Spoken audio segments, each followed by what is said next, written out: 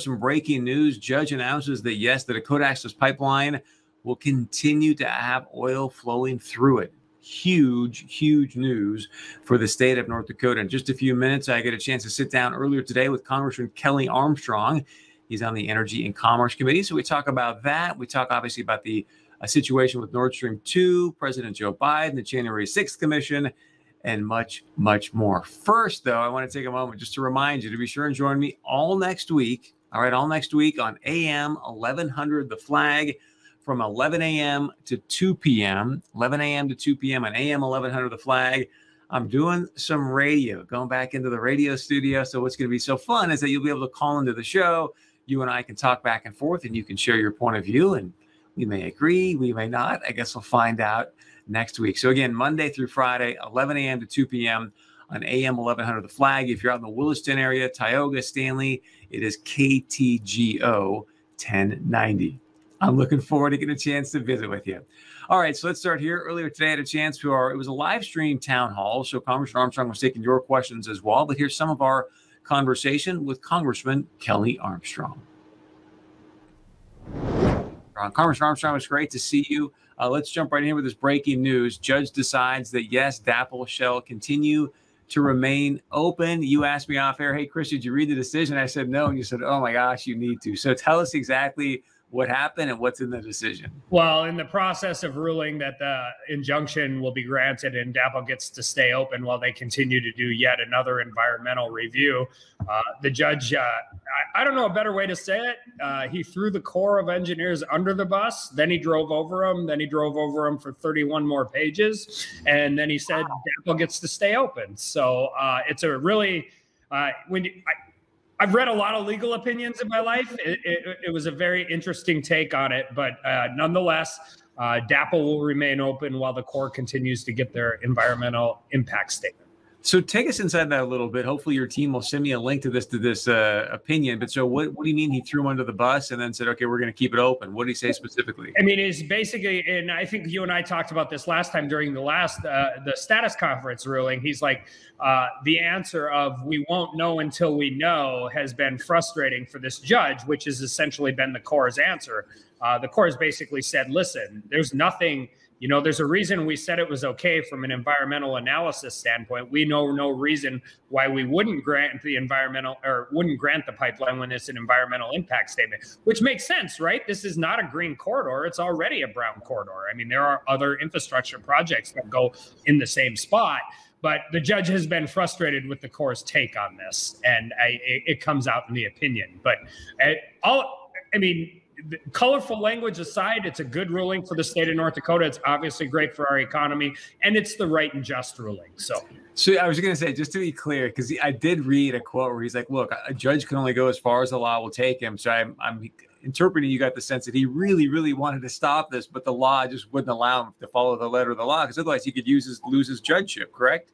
Well, yeah, I mean, he's a federal judge. It's pretty hard to get rid of a federal judge, but the reason they become federal judges is they have fidelity to the law. And even, like I said, colorful commentary aside, he came to the right decision. He does, he basically says he has no other choice because of the Corps of Engineers inaction. Got it. I'm going to come back to the pipeline conversation in a moment because of Nord Stream, Colonial. But first, obviously, this is a town hall for you to get a chance to interact with your constituents. So a couple of things that are coming up, Congressman, that I have heard about, but not so much as of late. So Amanda says it's North Dakota Housing Illegals.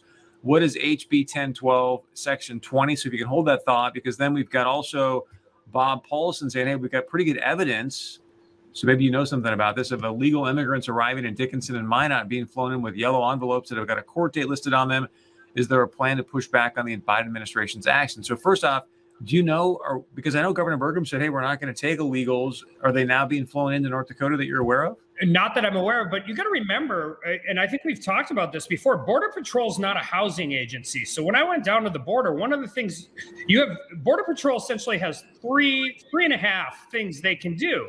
They can turn you over for prosecution. They can turn you over for deportation. If you're under the age of 18, they can turn you over to HHS, or they can let you go. And because of policies the Biden administration is doing, as in not prosecuting people that have not committed a prior felony, and because they're overloaded, and if they can't take any more people for deportation at any given time, there are people being released absolutely all the time. And when we were down there, one of my colleagues, Congresswoman Ashley Hinson from Iowa, said this, and she said, we're all border communities, because once I have no doubt that there's some of them here, because once they're let go, they're let go. They're given a court date and said, show up. And more often than not, it's a deportation order. So continue to get the border under control is important, because once they're let go into the interior of the country, they don't all stay in Texas or in Arizona. This is some big news that you're sharing. So you're saying, Chris, there's no doubt that illegals are coming to North Dakota, even though Governor Bergman put out a statement saying, look, we don't want to have the illegals come here. So you're saying the state has got no right to that? Well, wait a second. I don't know. I have no idea of the formality of it, but I'm just telling you, once they release them, they can go anywhere they want in the country, just like anybody else can. They're let go.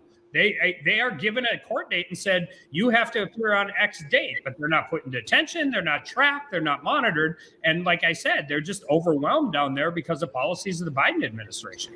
All right. So Bob, once they're released from there, they can go wherever. And you and I are paying to fly them around the country. Is that true? Or there are people, I don't know where they're going and how they're going. We continue to ask questions. We don't get them either. The answer is either very well. So how does that happen? How can you not get answers as a congressperson? You'd be shocked at how few answers they give to us as a congressperson when you're dealing with it. Listen, we've been pressuring them. We were down there. We continue to talk to them. We need them to reinstitute a cross-border family reunification. They're not taking it seriously. They weren't taking it seriously a month ago. We're coming into the peak time now, and it continues to be. We have 20,000 migrants right now, or minors. That number is not going down. So is there any way for North Dakota to track illegal immigrants that are coming into the state, or is we just sort of at the mercy of the Biden administration?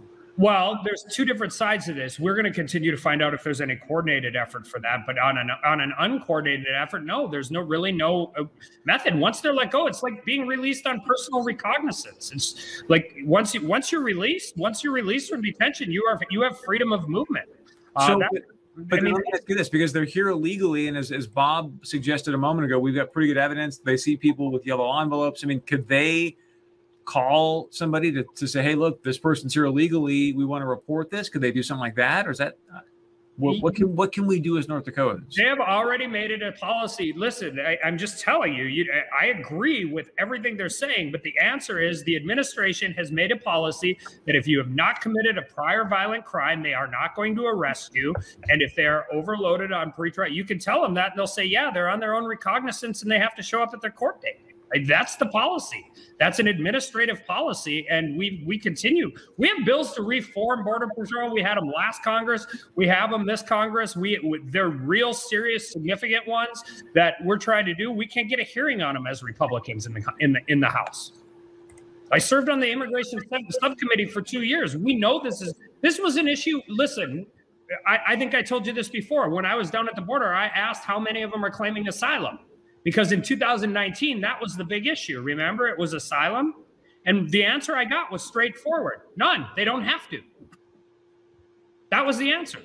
It's just stunning to me when you think about the 10th Amendment and obviously the states' rights. And again, I get it. If we've got people coming here legally, I'm all for that. It's just the illegal situation. You're telling me that right now it sounds like we're handcuffed. There's really nothing we can do. And that is shameful if it's against the law. All right, anything else you want to say, sir? Or do you want to move on to the next question? Well, no, I think it's important.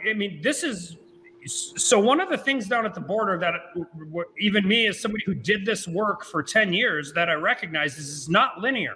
The border is linear, but the local law enforcement down in Texas that goes 200 miles north of the border is dealing with 85% of their time is being dealt with illegal immigration, which means 85% of their time is not being spent in their communities. And that continues to move up and through, whether it's Texas, whether it's Arizona, all the way through.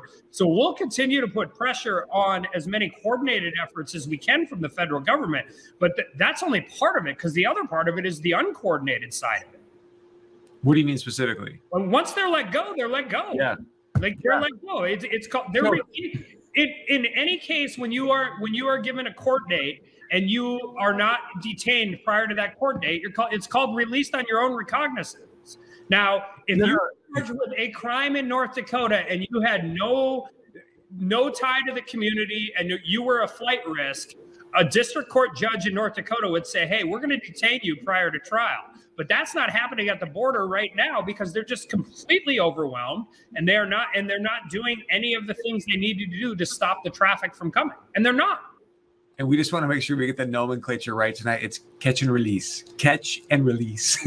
Yeah, and by the way, there's a lot of different issues and there's a lot of different people down there. But the Border Patrol guys down there are as frustrated as anybody else is. They're not a housing facility. No, I know. You didn't get my Trump impression. Yeah. I was just having fun. All right. Cassie says this. What are you going to do to protect North Dakotans from these extreme overreaches into our medical rights regarding these vaccine passports? Private businesses have no right to mandate medical intervention or discriminate against those who choose not to participate. It's happened in other states.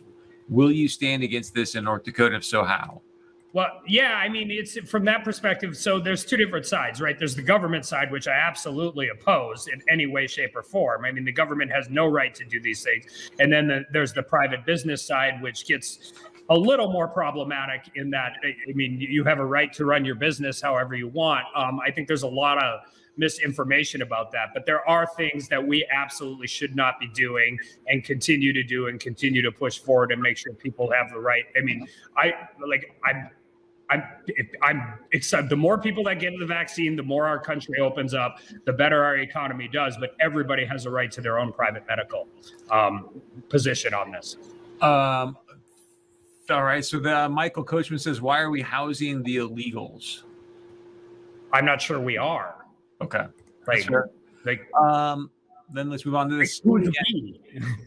Well, I'm assuming he means, because obviously you saw what happened in San Diego where they were paying for the hotels and things of that nature. So I presume that's what they were referring to, or. Yeah. And I mean, they're doing that. I mean, when they're doing that and how they're doing that different states do different things. The federal government does different things, but I don't think the federal government is housing illegal aliens in North Dakota, or at least if they are, they haven't told us yet. And we've asked. Okay. But there's a possibility that, they're being housed somewhere. Are they just with family or? Well, a lot of times that's what they do, right? They say, hey, here's my family member, whether it is their family member or not, who the heck knows? I mean, they know the laws as well as we do when they're coming across the border. It's obvious.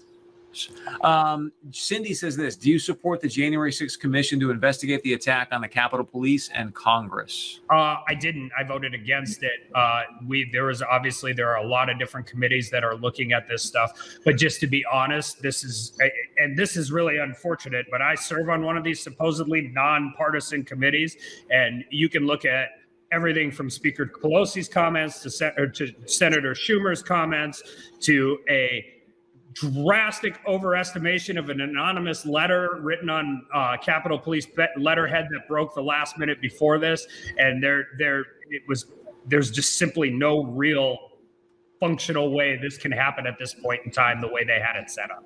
So I want to get to this letter. Here's the letter. If you people that haven't seen it, I want to read some of this for our audience, Congressman, and then give you a chance to respond, because some of it I thought was pretty stunning. These are people that are paid to protect you, and I'm going to quote here for our audience. It's inconceivable that some of the members we protect would downplay the events of January 6th because you didn't vote for it. Member safety was dependent upon the heroic actions of United States Capitol Police. It is a privileged assumption for members to have the point of view that it, quote unquote, wasn't that bad. That privilege exists because of the brave men and women of the USCP protected you, the members. And it goes on to say, sir, unfortunately, this letter comes to you anonymously because as U.S. Capitol Police officers, we are expected to remain neutral and do our jobs with honor and integrity. It's unfortunate that our quote unquote bosses, Congress, are not held to the same standard that we are. I mean, it's sort of a veiled threat, if you will. Do you still feel safe? 100%. I talked to these. Thank you so much to Congressman Armstrong for his time and insight there. If you want to see all of that conversation, very easy to do. Just go to our Facebook page, facebook.com/POV now. Again, facebook.com/POV now. All right, stay with us when we come back. It's Friday. That means it's Small Town Spotlight We're visiting with the mayor of the great town of Alexandria, Minnesota. As always, please share your point of view with us. You can email us, text us, leave us a voicemail. We'll be right back.